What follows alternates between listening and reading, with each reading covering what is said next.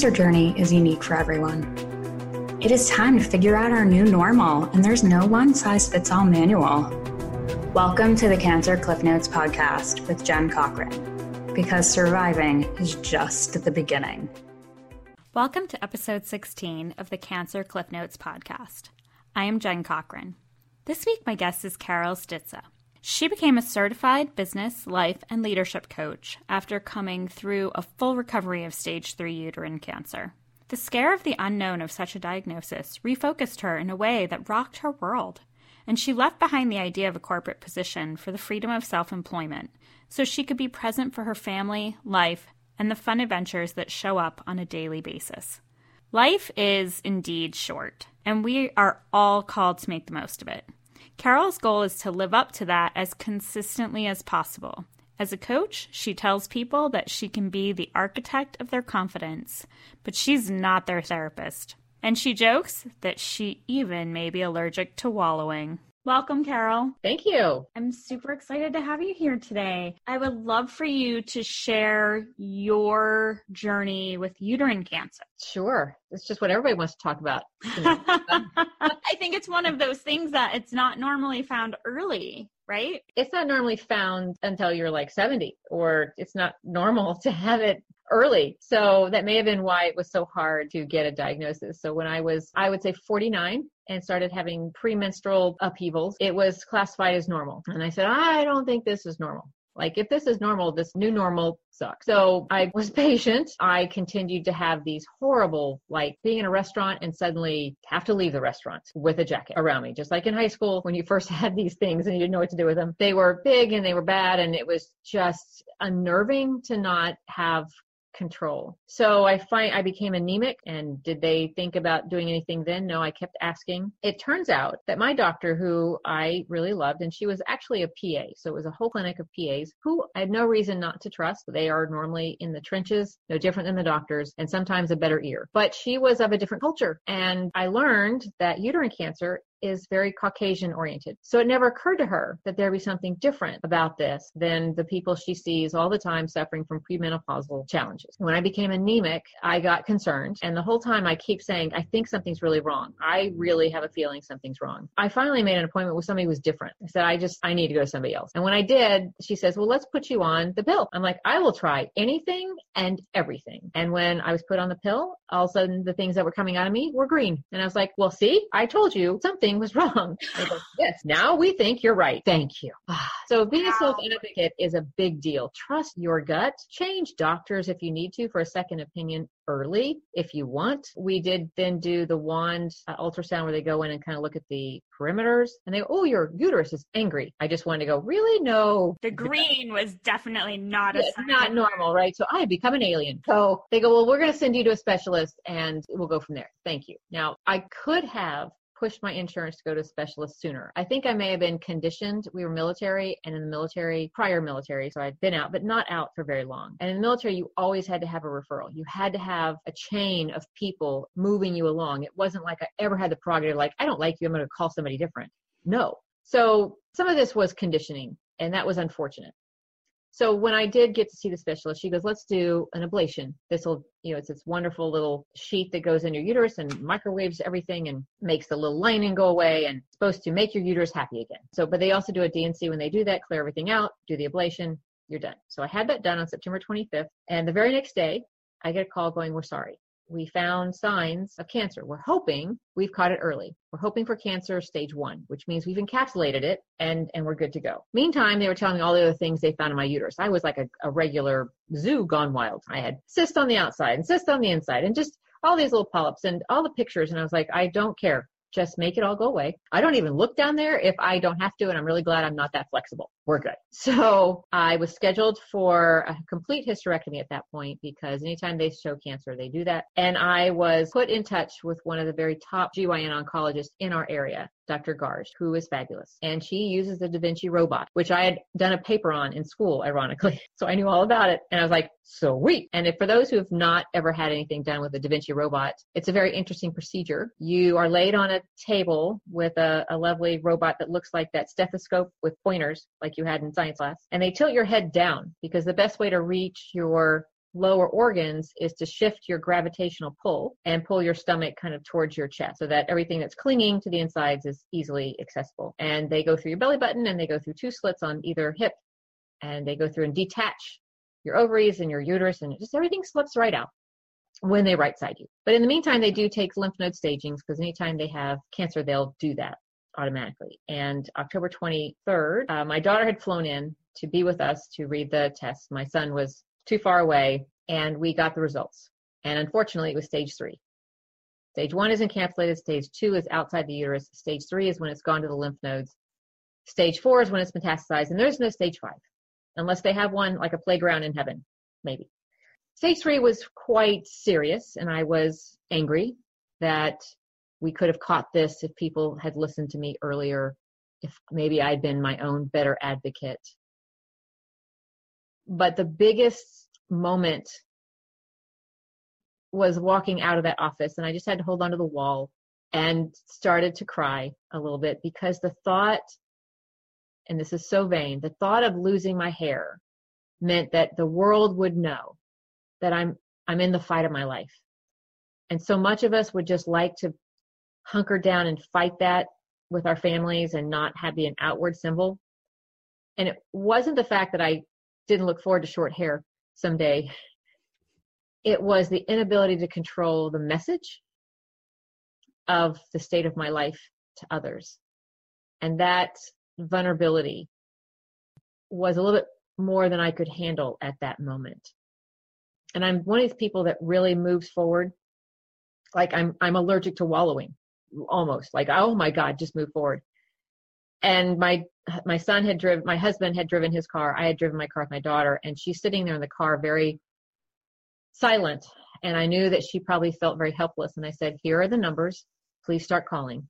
We need to find a lab. We need to find a place to have chemo. And I knew giving her a job just would make her get to do something, which helped immensely. So the chemo started November 13th. We did plan a family trip for Thanksgiving so we could all be together. And ironically, I didn't lose my hair until the week after. But prior to doing chemo, you have to have a port put in. And I think I remember crying on the table. And the guy goes, oh, you don't need to cry. I said, no, it's real. Now it's gotten real. Yeah. It's really real. And you're about to cut into me, and this is the beginning, and I can't control this journey. And you're fighting for control. So we had a friend who has the BRCA gene, who has lost her mother to both ovarian and breast cancer. And she was very instrumental in tapping us into research about what we could control, which I knew at this point I could control what I did with my body, activity-wise, meditation to get the stress away, to allow your brain the opportunity to breathe and your body to heal. And she tapped us into new research about diet. So I knew that all I could do was I could control my attitude, I control my stress, I can control my food, I can control my activity. And the rest, you keep hoping you can control all of the other stuff that's going on. So we got together as a family for Thanksgiving, and the pictures looked normal, which was nice. A week later, though, as we are commonly familiar with, suddenly all the hair decides to go on vacation, decides to leave in groups, like big buses going through Italy. You're just leaving. Yeah, and my trash can looked like Cousin It. Yeah, so I called my husband, and I was in tears, and I said, okay, tonight we're doing shots and shaving. And he goes, really? And I said, yep, because I'll need one when you shave my head. And the neighbors let us borrow their clippers, and we pulled out the tequila because we're Texans. And that's how we made light of a very hard moment. And he was very sweet about it. And I know it was hard for him too, but that's why we had the fun saying shots and shaving to just try and make a memory that we wouldn't be attached to tears too much. So things went forward. I did a lot of meditating. I was trying to work part-time for a virtual consulting firm, and my performance started to slip. The chemo brain was really real. I was also in my master's program and trying to learn statistics. It's a lot like going to school drunk. You know what happened, but the little details are really fuzzy. So I did require a little bit more help after the treatment had ended. The lesson I learned on how to handle your very cold head in the winter was don't go shopping for a wig when you still have hair, because it won't fit and it will flop around on your head like you bought the wrong size. That I had already done that. I picked out a wig when I had hair and tried it on, so it didn't fit. And so I hated wearing it. So I would wear a hat. Thank goodness it was winter and I could wear kind of like a ski found one that had a little bit base. I wore that a lot. And I also had to fight with the doctors so that I could go on vacation with my family because we were going to Elevation in Breckenridge. And he goes, well, I don't think you should go. And I said, you don't fight cancer to not go be with your family. So we need an oxygen tank. I need a prescription for oxygen. I need whatever you need to give me to make this work so that I can be there every moment that I have. I don't know what the future holds. We're going on this trip. And it was quite interesting, to say the least, about getting oxygen delivered, although they deliver it now all the time. Now there are oxygen bars. Right? At the time, there weren't. So I got oxygen delivered. We did learn, much to the wonderful benefit of my children, that an oxygen tank in the room is great for hangovers. So when I would shower, they would fight over who got to use the oxygen tank to appease the night before when they were all out on the town celebrating their day of skiing. So we did have good memories in all the weirdness. The hard part was I had started to develop neuropathy of my feet. And I think now for quite a few people who suffer neuropathy, there are now treatments about keeping cold pads on your hands and your feet and the places that neuropathy has a tendency to go, which is the farthest of your digits first. And you'd think in winter that'd be fine, but I had kept my feet warm all the time because I was cold natured. So the neuropathy got a little bit bad, but my numbers are really good. So they actually allowed me to stop chemo one treatment shy of the full dose because my numbers had never wavered. So my CA-125 was always a 4. And they said, that's just miraculous. I don't know what you're doing, but I think when I got the flu, it was a 6 and it just stayed at a 4, and it has stayed at a 4 the whole time. So they felt very confident that because my numbers had never wavered from the very beginning, that not only did the surgery probably take all the cancer, whatever treatment I was going through seemed to have gotten rid of anything else. Yeah, that's a very low number. Yeah. To start with. So that is miraculous number for sure. I felt very blessed that was the case. And I said, here's what I'm doing. I'm taking it very seriously. And so they were like, okay, whatever you're doing, keep doing. So we are 90% vegan and the rest 10% fun, according to the research.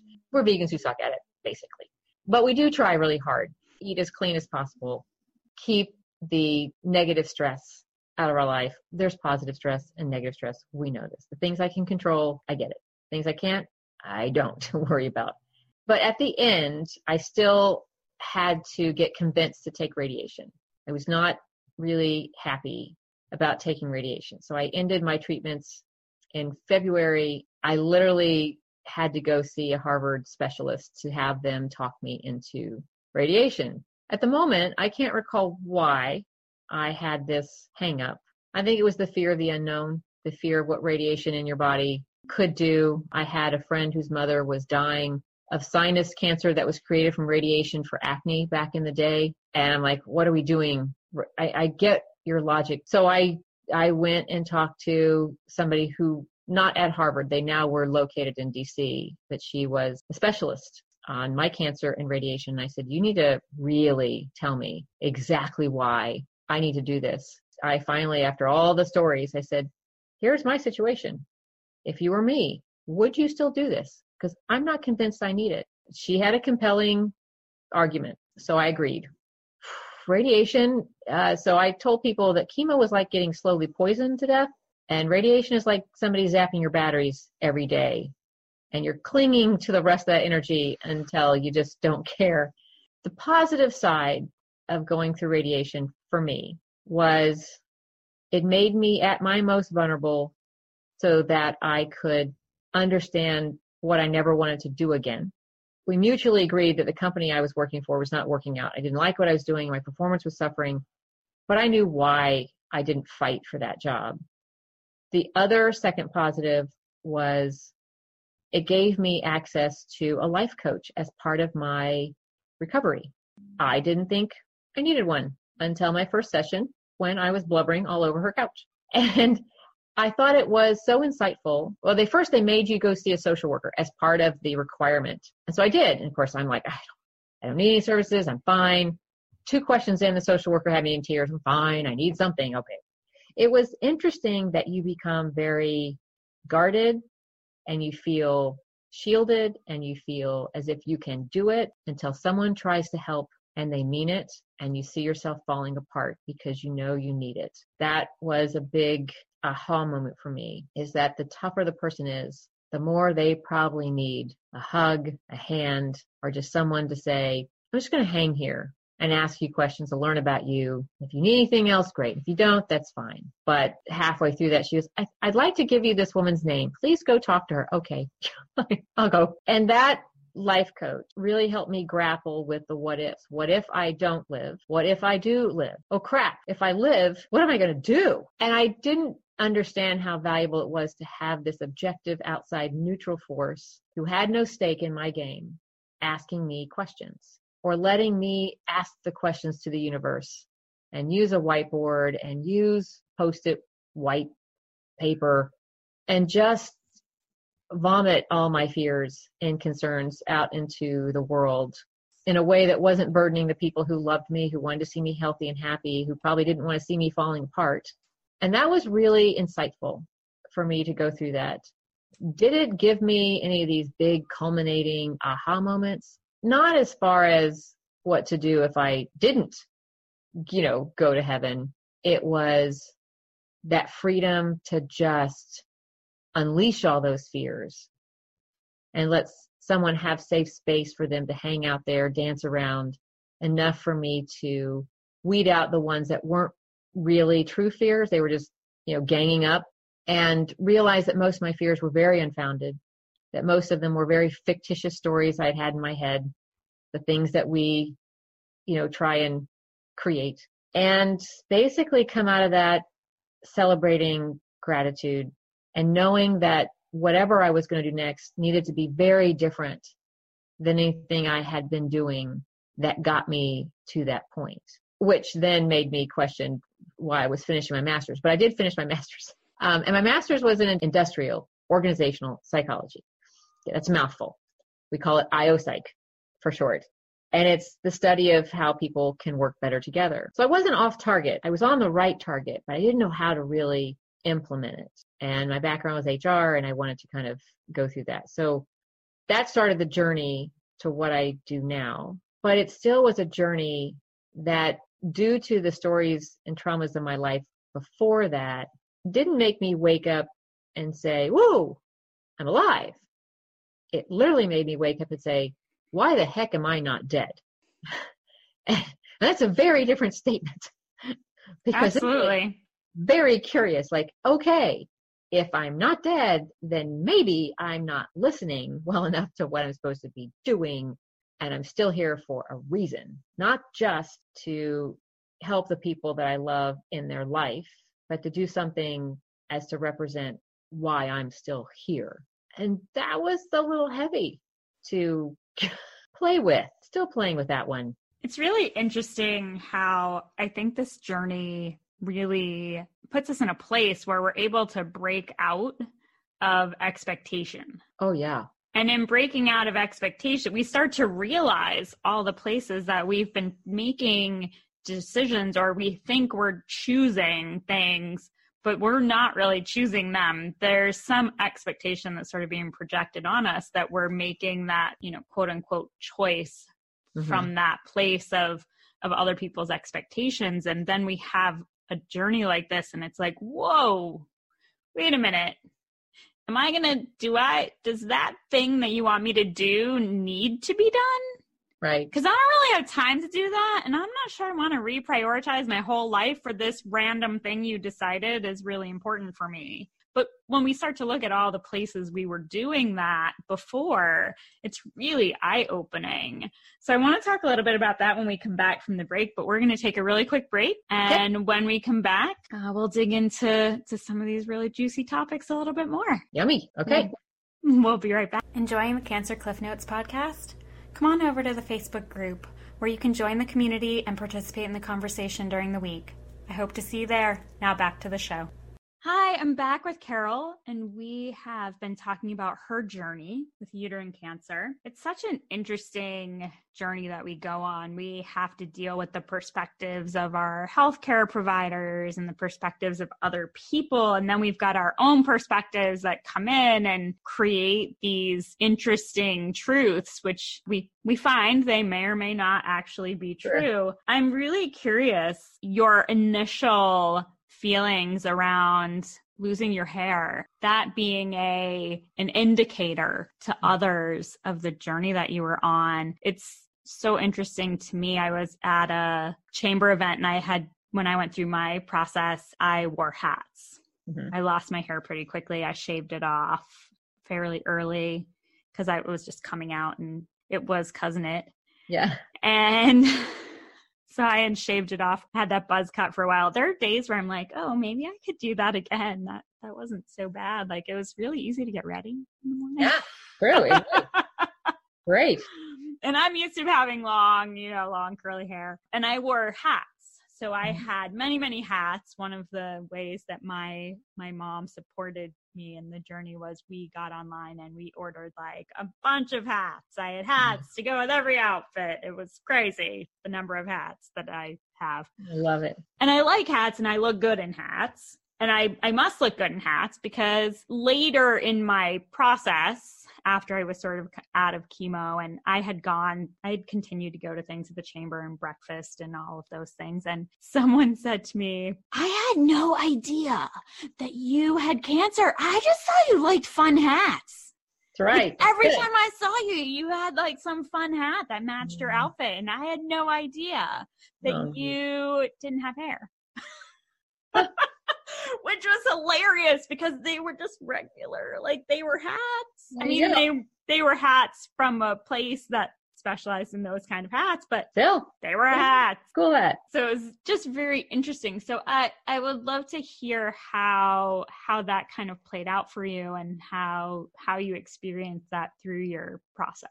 Well, I wore very comfy hats. So they were the hats that you wear like after a day of skiing and just a beanie or something because you get cold. Your head gets cold. True. I did learn, the downside of buying a wig before you lose your hair. It doesn't fit. And then you try it, it's itchy, even if you have the little skull cap to help your wig. So I didn't enjoy wearing them. I wore them mainly to make other people feel comfortable so that we didn't have to deal with that conversation like, oh, or the look.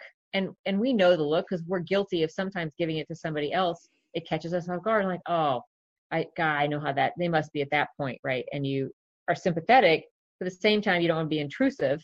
And sometimes they're having a great hat on, or sometimes they're not. And you're just letting them be through their day, knowing what it felt like to be stared at or looked at empathetically. And my husband would argue that me wearing a wig made me feel comfortable. And I said, no. It's like wearing high heels. No.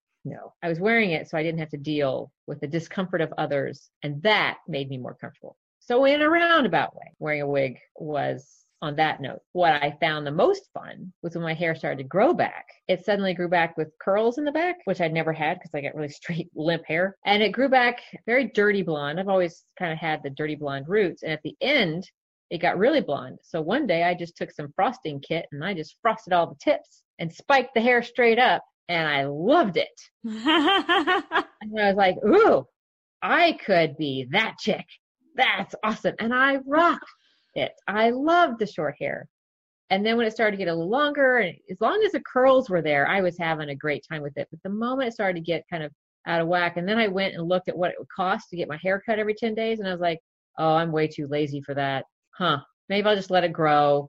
We'll see what happens. I'll get it shaped, and I kept it as short and sassy as I could with shape until I was like, no, I miss my ponytail. Okay, fine. I'll just be lazy and let it all grow out. But it was a fun experiment. And really, possibly the reason why I still don't have short hair is my husband really likes long hair. I've always had long hair. He missed my long hair. But if something were to happen to that man's eyesight, I may cut my hair back short. I'm not sure. I enjoyed the short, sassy, fun, bleach tips, straight up, rockin' different hair. And it was so easy to get ready. Oh my God. Oh, so easy.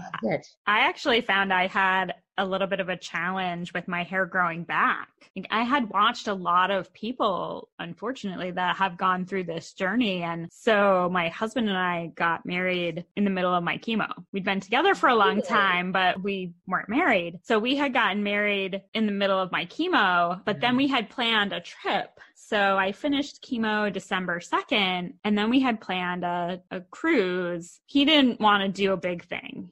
He likes to, blend into the woodwork, which was kind of hilarious because we were driving back from my grandmother's services. We had told our families that we were going to get married and we were going to do simple justice of the peace and then do a cruise for the parents. Nice. And his mom said, "Oh, can I invite your aunt and uncle?" And so then my husband said, "Oh, we'll have to invite your aunt and uncle." And then my cousin would want to come. And I said, "Well, we can invite the siblings, whether they decide to come or not." And he was like, "No, too many. I was like, "Okay, that's like 15 people."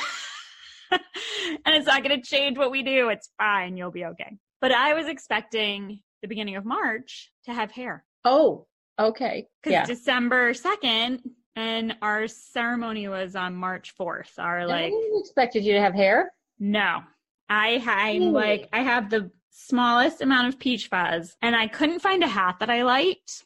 Oh no. That went with my dress. So I was like, screw it. I'm not wearing a hat. And I was like, I have this little bit of hair, which a girlfriend of mine, my husband is blonde and doesn't really have a lot of hair.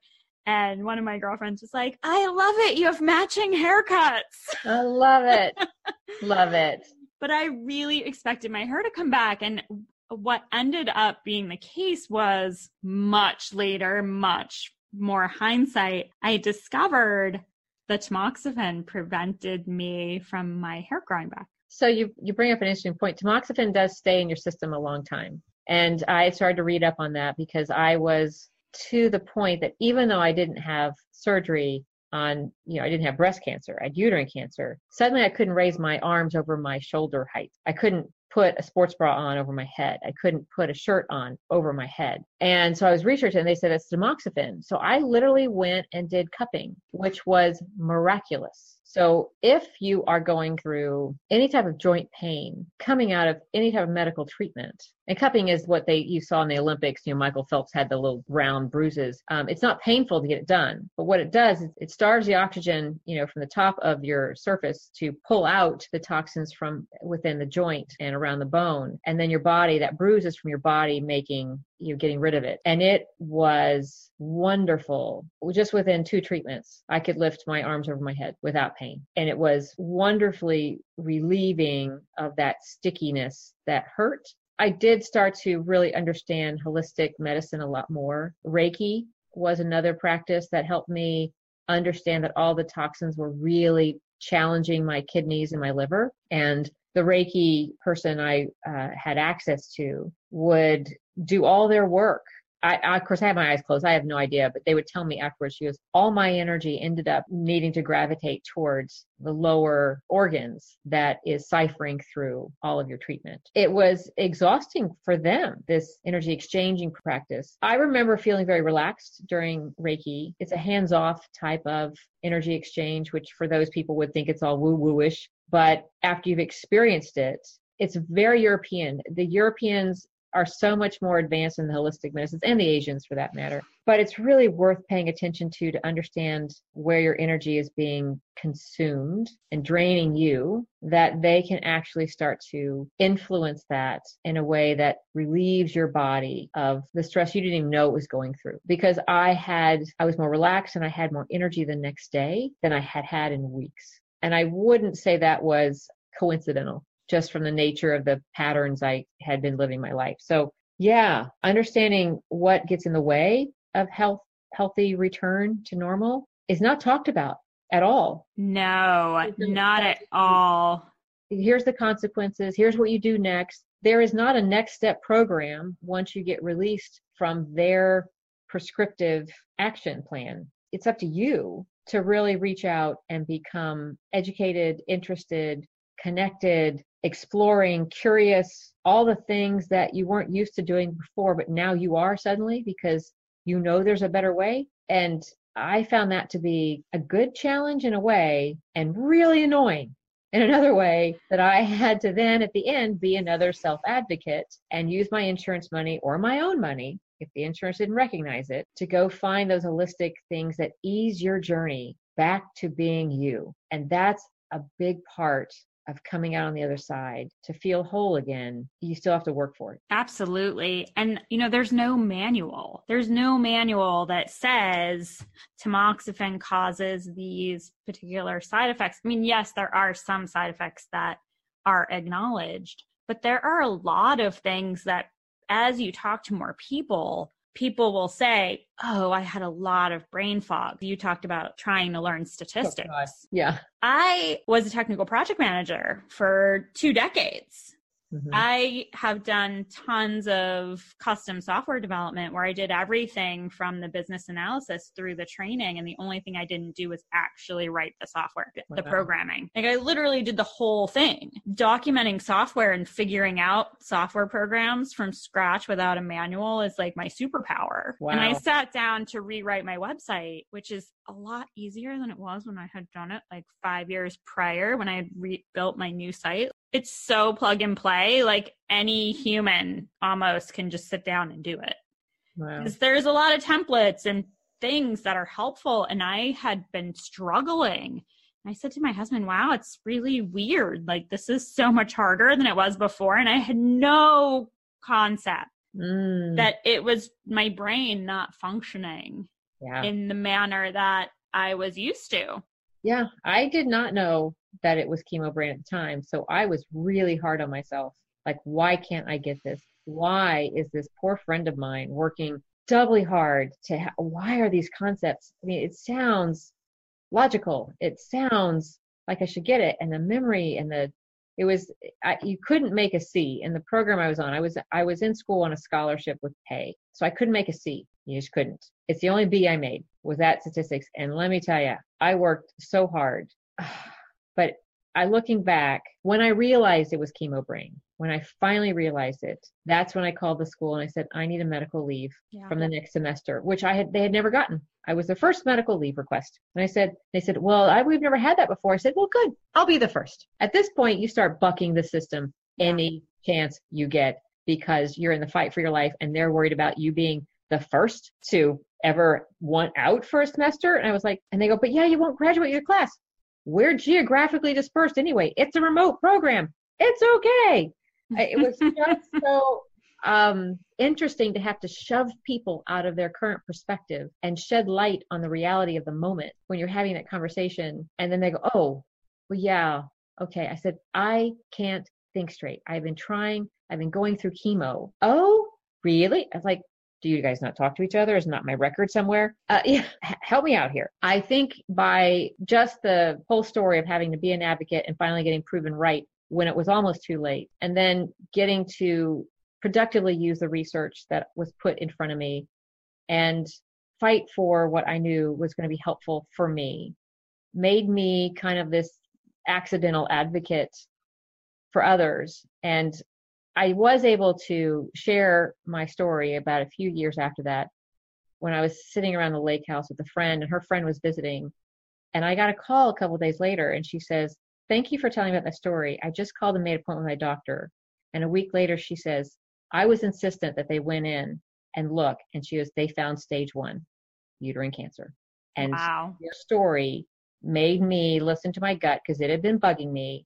And they said, and the doctor even called her back and said, I apologize. I didn't believe you. And so we become these storytellers, not as a proclamation or a foreboding or rule better watch out. It's listen to your gut. Yeah. Be your advocate. Be your own warrior for health. You can read your body. They cannot. If something's really not right, it's not right. And I don't want to advocate just going to a doctor until you hear what you want to hear. That's not my point. Right. It's going to the point where you change doctors until someone you feel will listen to you and do the test to prove you right or wrong. Either way, you'll get validated that either you were just on a hunch and scared, and they have the proof there right in front of you to alleviate your fears, or they'll be able to figure out what's going on so that you know you are listening to your body in the right way. Absolutely. And my story is somewhat similar in that I had a little thing in the back of my mind saying, go get a mammogram, go get a mammogram, go get a mammogram. And I'd asked for the order several months before I got it, but the doctor's office told me that I couldn't get it until I saw my doctor for my physical, which is not true. Right. It's not. And I think it depends on who, your doctor is. It depends on the patterns that they have, the insurance you have, their assumptions. I think now I'm stronger in supporting people, men or women, that if you ever have an inkling something's not right, just go. Yeah. It's worth it to just go and have the test, look at the technology, the research, anything that's available to you. You do maintenance on your car more than your body. Absolutely. So if you're going to do maintenance on your car and not maintenance on yourself, then your values are in the wrong place because you can't take the car with you. Right. You can get a new car. You can't get a new body. Right. So I think we've just lost perspective of, I think we're learning now that longevity is a real goal to have. Gone are the days when, you turn 65 and keel over. So, although frighteningly, some of those days seem to be returning, which makes me question every time I see, we've had, 2 strokes in young, what I consider 51. Yep. I consider 51 to be a young person. So in today's technology, that is young. That literally is the halfway point from what you're capable of living if you understand how to treat your body right. And there are people who just don't want to hear it. No different than anything else you don't want to hear, right? Sadly, we're going to see cases like that because if you think about it, the change of the longevity awareness has only been in the last 10 to 15 years. Mm-hmm. That we can legitimately figure out ways to live with our mind and our body intact for a long time. Doris Day just passed at 97. And what people forget is that their family traditions aren't always the way to be 100. It's not a general statement for everybody's health patterns. It's here's what you're capable of if you follow these other health patterns. If you don't want to, well, don't expect to live that long. Our preservatives in our food is a big deal. We know this. It's been proven time and time again, but people who don't want to hear it won't hear it. It's true. I know. It's true. My grandmother lived to be 100.5. Wow. And she took very little medication and she worked until she was 73. And I think that says something for being focused and active, right? Yeah, absolutely. She was an avid reader. When her eyesight started to fail, we actually transitioned her to a CD player. When she stopped driving, the library would deliver her books on CD-ROM every other week, and they would spend time with her and ask what she liked and talk about the books. And so she could still engage in that conversation and keep her mind active. And she had an active social life, and all those things just make such a huge difference to our longevity. And there's a genetic component too. Interestingly enough, because I had this very weird diagnosis before the age of 50, they literally did all the historic markers, genetic markers, to make sure this wasn't something. See, my mom died when I was 6, and so did her mom in the same car accident. And so I had no female genetics direct to follow, and my father's mother had died the 5 months before that event. Wow. So in my life, I only had some cousins and some aunts that were on different sides of the family. So they did the historic genetic markers to see if my daughter needed to worry about anything because they were so intrigued. But I can tell you my lifestyle prior to that year when things started to go south was very stressful, very hectic. And we were empty nesters suddenly with the ability to have wine and prosciutto for dinner. Not the healthiest diet, probably, going more on the fun, decadent food because we could, and less on the healthy vegetables and salads because we were both working. We'd come home, we'd nibble, have a glass of wine, watch television, go to bed. It was just we were always active and very physical, but our diet was taking a very fun adventure down decadent lane. And I had a lot of stress in my life. Stress can be extremely toxic as well. And we just are not present to the toll that it ultimately takes. Well, and it was the stress that I was allowing to happen and without being cognizant of evaluating, is that the stress I can control or the stress I can't? The stress you can't is the stories you have in your head. And so it leads to anxiety and the what ifs, when in reality, if you could step into a better mindset and saying, only concentrate on what I can control, except I can't control, I can't. It's just detrimental to your health because your body doesn't know the difference between what you can and cannot control. It only will prepare your body for the stories that are in his head. So the what ifs, it's preparing for.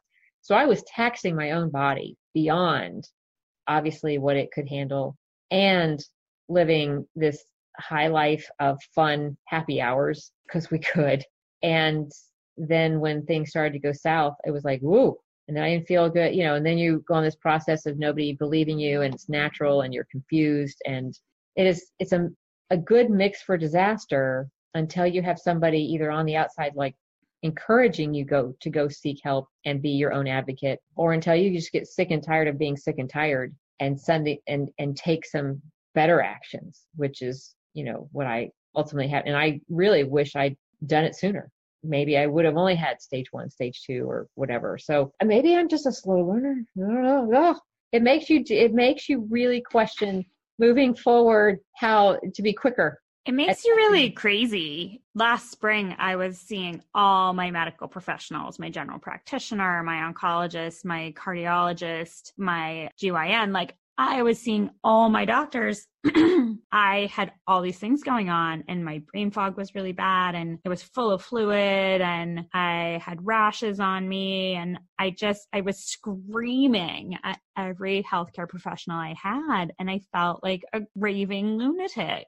When I finally put it together for myself, what was happening, and I was allergic to the medication that I had been put on. It had gluten in it, and I'm celiac. And I had been very clear upfront that I had celiac. And since I made that discovery, I have helped at least 6 people that I know of make that same discovery for themselves and figure out every single one of them had a different prescribing doctor. Interesting. Every single one of them had said, I have this intolerance. Yeah. It appears to be almost an unknown thing. Or it's one of those, we know about it, but we don't have an option. We don't have an alternative yet. And we don't think it's that significant for you. You can attest to the torture that you're then putting the rest of your immune system through at the same time you're trying to help your immune system. It's a catch-22. Yeah, I actually ended up, for me, the result was that I had no immune system. My immune system had gotten knocked back by chemo and it wasn't returning. My hair wasn't growing. It was growing, but it was growing super crazy slow. Yeah. And I had fallen and dented my leg muscle 2 years ago. I've been off that medication for nearly a year. That muscle is finally starting to repair itself. Wow. Yeah. When you knock out your immune system, you've really done it. It's crazy. And these are the things that we're not really present to. Well, not at the time, and nobody's monitoring it unless you've got a healthcare professional that you're part of their caseload. There are programs out there that are nurse advocates for people going through it. And I think it's a new segment of healthcare that is being developed because we are too close to the fire to be objective with what's going on with our bodies and our lives. Sometimes you're just trying to struggle through. A healthcare advocate is designed to take stock, ask you questions, and then let you know that there's alternatives that you didn't even know to ask about along the way. Right. I've heard of them. I didn't have one, but I had a really good oncology nurse who would ask me things and really pointed questions and then say, did you know that we have something for that? No, I did not know that. There are people who are self-advocating within the profession. And there's people who are trying to become advocates. And we just don't know what we don't know. And it's good to get the word out that if you do get a diagnosis that is scary, ask your insurance if they have allowances for healthcare caseworkers. Yeah, there are advocates that will help you navigate the process. There are people that will help you take notes so you don't have to worry about doing that while you're in an appointment. It's really heartening to see the growth that's happening in that direction because I think it's really necessary. You know, our healthcare professionals they're seeing a lot of people. Unfortunately, there's a lot of people that are walking this journey. As patients, we're not in the best position at the time that we're walking this journey. Most people don't have a lot of information about their condition. Really interesting, you had made the comment about the Da Vinci robot. And it's so interesting to me how many people I talked to who had some detailed knowledge about a component, a seemingly maybe obscure component of their journey. And it's so fascinating to me to see that play out over and over and over again. The universe sent us on this journey, but in a lot of ways, we've got the tools that we need to see it through to the other side. It's an interesting process. Yes, it is interesting that, like all people who have a focus, when you're looking for answers, they are access is made available to you. I would encourage everyone to be open, all the information available to you, and to not discount even the weirdest ideas that come through your ideas. I mean, when my chiropractor says, I'm going to gift you with a Reiki session, I was like, whatever, I don't think I'd pay for it. But now I'm understanding where it has its place in holistic medicine. And I was very grateful for that opportunity. So even if people give you something, take them up on it. It's worth your time. It has good intention. It probably might know something you don't know. And that was, I think, the upside of this very weird journey I hope to never repeat. Sometimes I think when we go into a situation like that, Reiki or whatever the case may be, float tanks are becoming really popular as well, that sensory deprivation. It's so interesting to me to see people go into those experiences with no expectation. Exactly. It's when we enter with no expectation that the benefits are that much more impactful. Yes. Because we go in with no expectation. Okay, I'll go do the Reiki thing and see what happens. I don't think anything's going to happen. But then when you feel that energy shift, or you feel that lightness, or you feel that how you have more energy, or you sleep better. Yeah. Whatever that item is for you, it's like, oh, wow, that it really worked. Like I had no expectation that was going to work. And wow, I had this great result. And I think that's really powerful. Thank you so, so much. The time, I always say this, the time goes so fast. We have such fascinating conversations. I love the things that come up in these conversations. Thank you so much for sharing your story today. Thanks for asking me to share, because sometimes I forget that the story has a place. Absolutely. Thank you. Thank you so much. Such a great conversation today with Carol. We talked about many important topics, the importance of speaking up and advocating for yourself, even if it means seeking a second opinion, limiting the stress we can control and managing the stress we cannot, and the role of alternative interventions to support us during treatment and help us to recover more quickly following treatment. One of the areas that really resonated with me was how we end up managing the many perspectives of the people we encounter on this journey. Our medical professionals, loved ones, friends, basically anyone we cross paths with during this time. For this week's Personal Consciousness Minute, I want to talk about the discomfort of others.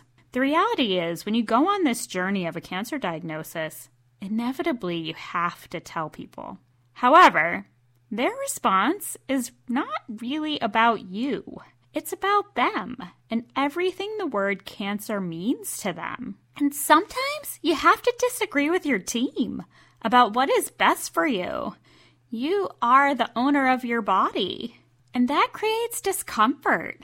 Whether you're dealing with a health crisis or not, there are areas where we find ourselves dealing with the discomfort of others, sometimes even on a regular basis. My question for you this week is, what are you doing to not deal with the discomfort of others in your world? Is it contributing to your stress?